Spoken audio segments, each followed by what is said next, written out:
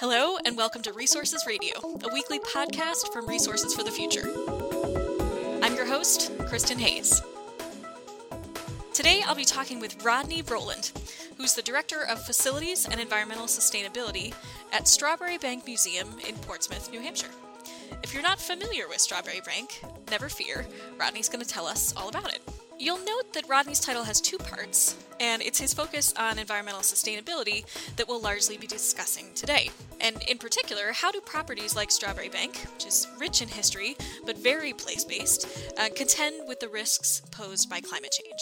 We'll be talking about sea level rise, historic preservation, and how institutions big and small are making plans to safeguard their treasures for the future. Stay with us. Hi, Rodney. Welcome to Resources Radio. It's very nice to talk with you. Nice to be here. Thank you. Of course. So let's start with a little bit about you. And I wanted to ask if you can tell our listeners a bit more about your history with Strawberry Bank and how you eventually came to take up the environmental sustainability mantle there. I can. Strawberry Bank is very much a part of me, a part of who I am. I was a volunteer working with my parents here way back in the 1970s. Later on, I took an internship here while I was still in college, and then was fortunate enough to get my first job here back in 1990. So I've been at Strawberry Bank for over 30 years, held various roles, including object conservator for our World War II grocery store, to collections manager, and then eventually moving over to the facilities department where I am now, in charge of the 32 historic structures that we have on our 9-acre site. So it's a very much a part of who I am and something I very strongly believe in. And I think a lot of that is because I have been here so long, and I also saw my parents toiling on the grounds of Strawberry Bank to make sure that it survived through many of the challenges that it has faced. My most recent challenge is the sustainability of Strawberry Bank in terms of keeping the water out. We're under siege from below and from above, and we're seeing impacts to our historic structures already that we've never seen before. We've lost some history, which we'll be talking about. But so I have picked up the torch of what's called our Sea Level Rise Initiative in hopes that we could get a victory against the increasing water levels. Okay. All right. Well, I gave an exceptionally brief introduction to Strawberry Bank, and you mentioned a little bit more about it as you were introducing yourself, but I'd love to get a better mental picture of the site itself, what the museum's all about, and kind of the scope. You mentioned some buildings, some structures. There's clearly a lot to it. So can you tell us more about the site? Absolutely. Strawberry Bank is unique in the museum world. Many of your listeners may be used to things like Sturbridge or Williamsburg, which are what are called outdoor living history museums.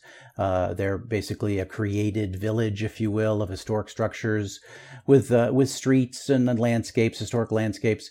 What sets Strawberry Bank apart is we are using an actual neighborhood that was first used by the Abenaki Native Americans before European settlement.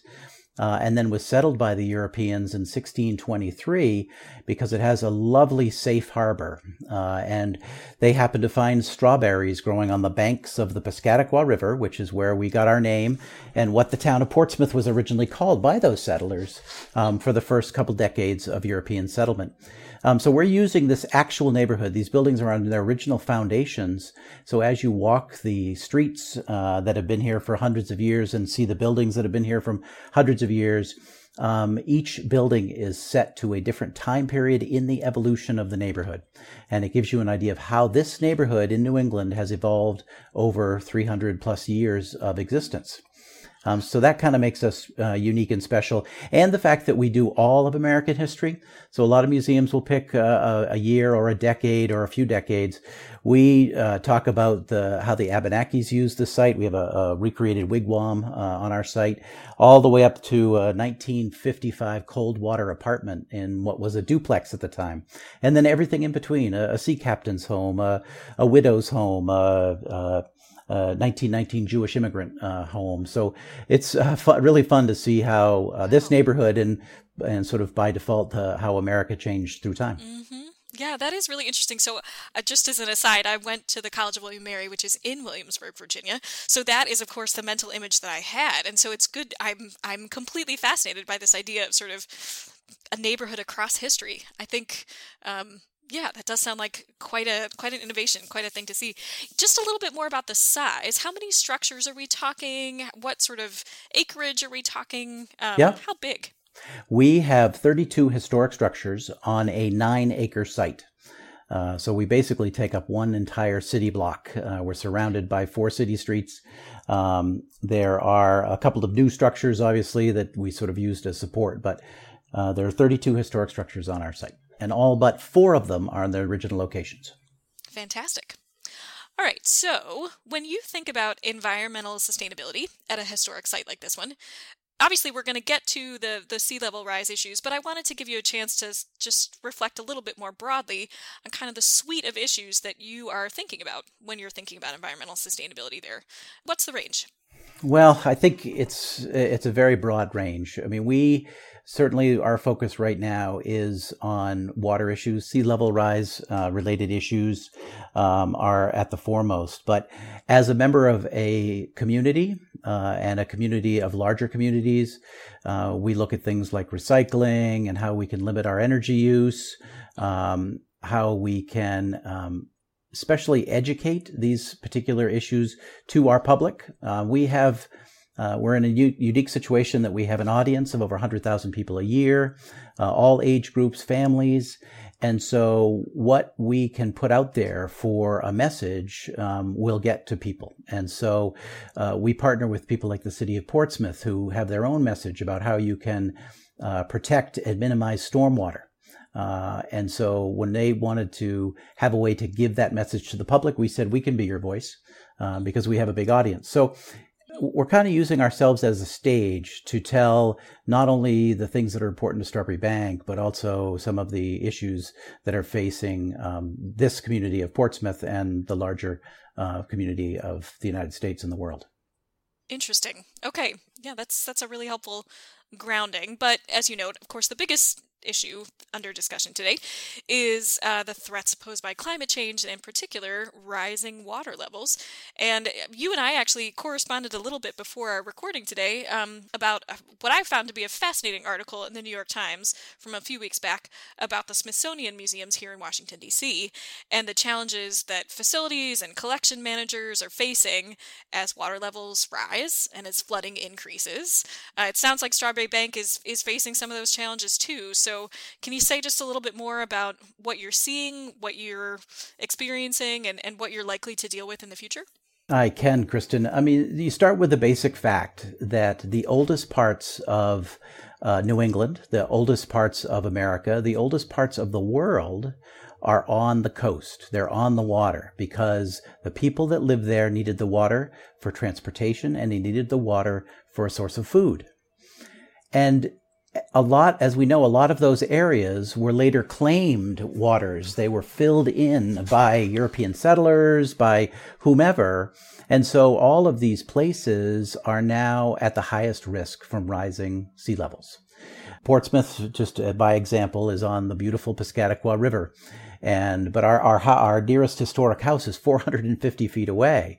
If it's not directly impacted by flooding from the Piscataqua River, which it's not, what we're seeing is the river is now pushing that water underground and into the basements of our buildings, which of course have been there for 200, 300, 400 years. So, it's not unique to us. We just happen to have some incredible time-lapse photography showing it. We are talking about it more and more and more to a bigger audience. But as you pointed out, the Smithsonian has now come out that they're having these issues. And there's also a museum in Jakarta that's having the same thing. Their maritime museum is under siege from rising groundwaters. And again, it's all related to being on the coast, where you see some of the most precious parts of our culture and of the world's culture. So it's a problem. Yeah, I did notice. I I was actually up in Boston this past weekend, once again, and I noticed in the middle of a walk around kind of central Boston that there was a line that I'd never noticed before, a line sort of drawn in the bricks, noting where the historical shoreline would have been in 1620. And I'd Wow. never seen it before, but we're sort of walking along, and I happened to look down, and there it was. I found it completely fascinating because it was such a kind of unique illustration of the reclamation of land that you're talking about and the ways that that we've changed the landscapes that might actually be making us more vulnerable now. Yeah, yeah. So, yeah. People don't think about it. There's a huge field in the center of Strawberry Bank, and a lot of people, when they come to museums, they think, oh, a big field. That must have been the parade ground, the sort of green. In fact, it's a 2 or 3 acre tidal inlet that was filled in by the city of Portsmouth in about 1903. And that is certainly contributing to the issues that we're seeing today, because that tidal water is still coming in and out underground. Just because you can't see it didn't mean it went away. And so, again, as it's being impacted more and more by storms and astronomical high tides, they just filled in that land with what they thought was good enough. And perhaps after all these centuries, it's no longer good enough. So, Yeah, interesting. So another thing I wanted to ask you about, in this Smithsonian article, or the New York Times article about the Smithsonian, I should say, they had some fascinating maps showing which of the Smithsonian facilities are kind of likely to be most at risk, where flooding risk is greatest. And I found myself wondering, and looking at the footnotes, if you will, to see what data sources they had used. On what data were they basing these mapping exercises, and how were they getting that granular about understanding the risks to different facilities? So I wanted to ask you that question. When you, as the facilities manager, are thinking about the risks to different historical buildings, which ones might be most threatened, how did you begin to map that out in more detail? Obviously, beyond what you're already seeing with your own eyes, but are there data sources that were available to you, local, national? I'm really curious how you begin to map that out. Sure. I mean, there's really 2 parts to this question. The first is that if you watch the news any given time, you see stories of flooding, or you'll see weather reports that say we're expecting a flood tide. So there's lots of work both on the federal level and on the state level to understand tide depths and where areas of impact, where areas of low elevation can be impacted as the tides change due to either storm surge or astronomically high tides or king tides. So, we're talking about surface flooding. So that's where, the tide just comes over the wall, the bank, whatever it happens to be in your particular area, and begins to impact areas that it hasn't impacted before, or it doesn't impact very often. So there's that, and there is quite a bit of data on that because people have been studying that for decades. So then you have to get to the other side of it, which is groundwater intrusion. And so the theory here is that bodies of water, whether it be the Atlantic Ocean or rivers, are under a higher amount of pressure, again, through astronomically high tides or storm surges. And that water is pushing underground and causing upwelling of the groundwater tables. Everybody's pretty familiar with groundwater, especially if they're on a well. Well, what's happening, of course, is that this pressure is rising the water up, and now the lowest parts of their home, which is typically the basements, are entering an area where they're at risk. And even if they're not seeing water, it could be that the soils under their home are getting wetter and wetter more frequently. And so they're getting that smell of damp, that high humidity levels in their basement. And so that's the other impact related to sea level rise. And so to your question, is there some data? Well, there are some projections, but it's very, very difficult to understand the impacts of groundwater because there's so many variables. And one of the things that we're going to have to do here, and other communities are doing, is drill down some wells and install salinity and water height instruments that will send real-time data back to a monitor so that we can see how the groundwater is moving over a year or 2 years. And that's a partnership that we're doing with the University of New Hampshire Geospatial Lab. They're going to buy the sensors and install them, and then they'll help us collect this data. And actually, we're going to output that data into our gallery space for our visitors to see as well. Wow, that sounds very fascinating. I definitely want to talk a little bit more about the solutions or the kind of steps that you're taking to make sure that you understand the problems and also ameliorate potential problems. But really quickly, I just wanted to ask first, are there particular buildings on this, in the collection of 32 buildings that you're particularly worried about at this point? Are there ones that you've been able to identify from either the flooding or the groundwater that you need to pay special attention to? Absolutely. Unfortunately, the oldest buildings we own are the ones closest to what was that tidal inlet, what was known as Puddle Dock. And so you have buildings like the 1795 Shapley Driscoll House, the 1695 Sherburne House, the 1710 Peter Loud House. These are all on what was the waterway, and they're seeing constant impacts from groundwater and to a certain degree surface water flooding as well. As you come up from that waterway, fortunately, elevation increases, and so therefore the impacts decrease. So we do have that going in our favor. Yeah. Well, something I thought about a lot that's kind of not unique, but certainly very relevant for a place like Strawberry Bank is how place-based the history is, too. It's not like you can... Well, I mean, I suppose maybe there are some of the buildings that you could move. As you noted, there are some that are not in their original places. But what makes it so special is that you are taking this neighborhood that's been where it is for so long and building in place there. And so there's a very place-based element to it, which means that sort of just moving the collections or moving things like that would really lose a lot of the character of the site. So in reality, the challenges that you face, you really have to work kind of in the ecosystem that you have. Is that a fair characterization? It absolutely is, Kristen. And this site is very site-specific. And like I mentioned, it's one of the things that makes us unique. Our roads are on their original locations. What we find for fence lines or privy outbuildings or gardens are all found archaeologically, and they're on their same locations. If we were to pick up a building and move it or, elevate it, you have completely lost the context for which Strawberry Bank was created. And indeed, Strawberry Bank was created through the Housing and Urban Development Program. They were going to bulldoze the entire site and instead used historic preservation as a way to teach American history. So they wanted to preserve the neighborhood as a way to teach history. And so, we need to preserve that just like we do anything else. Mm-hmm, mm-hmm.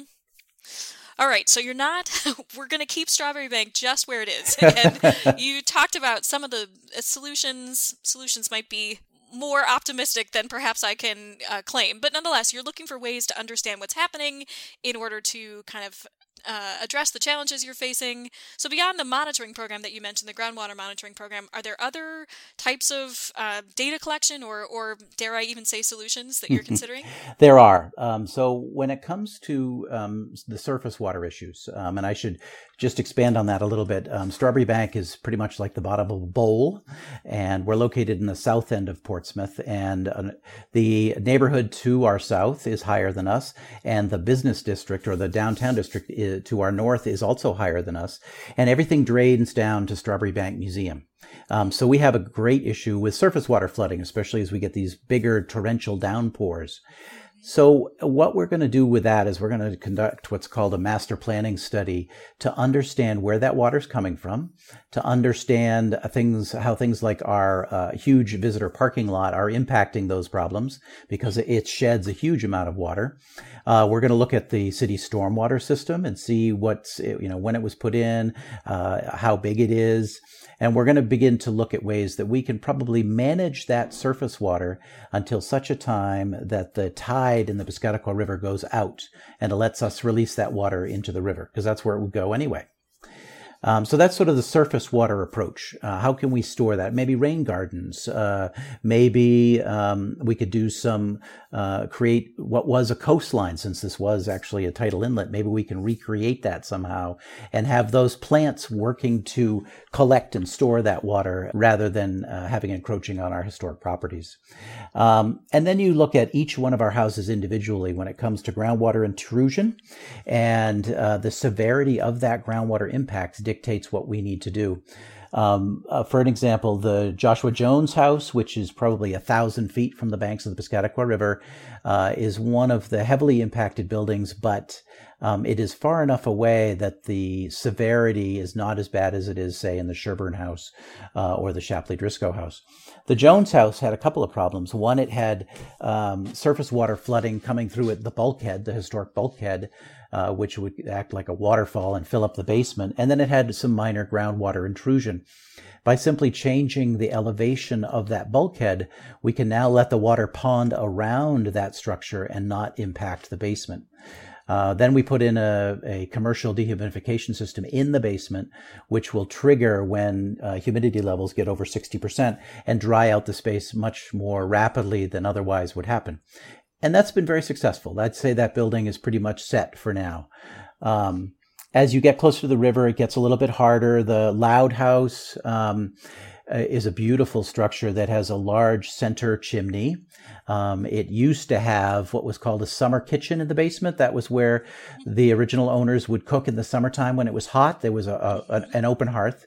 That had been so compromised by decades of salt water saturating the brick that we had to make the decision to remove it and not put it back and instead put a granite base on the chimney. The granite does not wick salt water, and so we've preserved the rest of that chimney from further deterioration, but we have lost that piece of history. And I think as we go on to the Sherburne House and the Shapley-Driscoll House, which are even closer to the river, and seeing huge impacts on a monthly basis, you're going to find that we're going to likely lose more history. I would venture to say the Shapley-Driscoll House is, the basement will probably be filled in with concrete, and we will set that building on the pad. I think that's probably what we're going to have to do. Interesting. So it sounds like it's a combination of some technology, some sort of modern technology, like the dehumidifying system. Yep. Some combination of maybe, is it fair to call it natural infrastructure? Things that would, things that would allow a recreation of sort of natural ways of controlling water. Yes. And then maybe some, in grand terms, kind of managed retreat, where some of these things that are not going to be able to be preserved as they are they're gonna be replaced with things that are a little bit different. That is a fair statement. We are, as a museum, we try to adhere to the Secretary of Interior standards for historic preservation, and those standards have literally changed every year as the National Park Service has tried to grapple with the impacts of water on historic sites. And one of the things that they have agreed is that if you need to lose a piece of history that really isn't visible, that has very little impact on the historic streetscape, like a basement, that's okay to do. And I totally understand that, and I actually applaud those decisions, because we can't do a Band-Aid fix. We're really going to have to do something that's going to last, because this probably isn't going to get better before it gets worse. So I think that's a good move. All right. Well, I want to end with a question about how you are navigating this territory. It's a very uncertain future. You've obviously put a tremendous amount of thought and care into thinking about Strawberry Bank, and I wonder sort of what resources are available to you, to other folks like you who are trying to sort of, again, navigate this uncertain future. Are there communities of folks like you who share knowledge and support each other? Are there funding sources available to take on some of these solutions? What's available to you to help you make sure this lasts? Well, I think one of the nicest thing that's come out of this maybe not so nice situation is that we have found some incredible partnerships that we never ever would have had as a historic preservation site.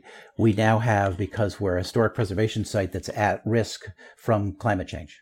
So partnerships like from the state of New Hampshire, the Department of Environmental Services, from a coastal adaptation workshop group that's in New Hampshire.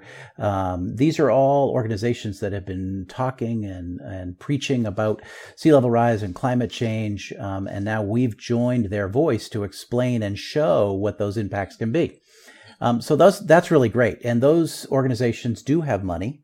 One of the great partnerships is with the city of Portsmouth. They get money from the Environmental Protection Agency to do various things around the city, revolving around city infrastructure. And part of that funding has to be used for public outreach. And the city of Portsmouth, of course, doesn't really have a stage to do public outreach, but Strawberry Bank does. And so when they decided that they really wanted to begin to educate people on what stormwater is and how protecting it and minimizing stormwater is a good thing for the planet, they turned to Strawberry Bank and joined our efforts to create an exhibition called Preserving Strawberry Bank in the City of Portsmouth from Sea Level Rise. They have a huge panel in there called Think Blue, What Can You Do? And it really just explains that water that goes down that drain, that storm drain in the road, is untreated water that's going into some body of water. And so be knowledgeable about what you're putting down that drain. Try to minimize it. Maybe wash your car on the lawn. Maybe put in a rain garden. Maybe have a rain barrel on your gutter and use that water to water your plants. So things like that. So that's a really great partnership. And then, of course, their funding helped us do our gallery exhibit as well.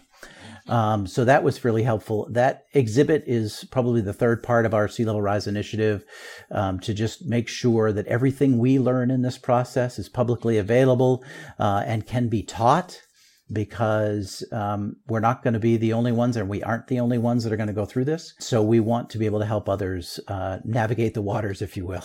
Yeah, quite literally, as the case may be. Exactly. Oh, fantastic. Rodney, this has been so interesting. I really appreciate your sharing a little bit more about the site that you obviously love very much. And just, setting the stage for what I imagine will only be more on the radars of folks who love to take advantage of sites like yours. So thank you. Thank you so much for sharing your wisdom with us.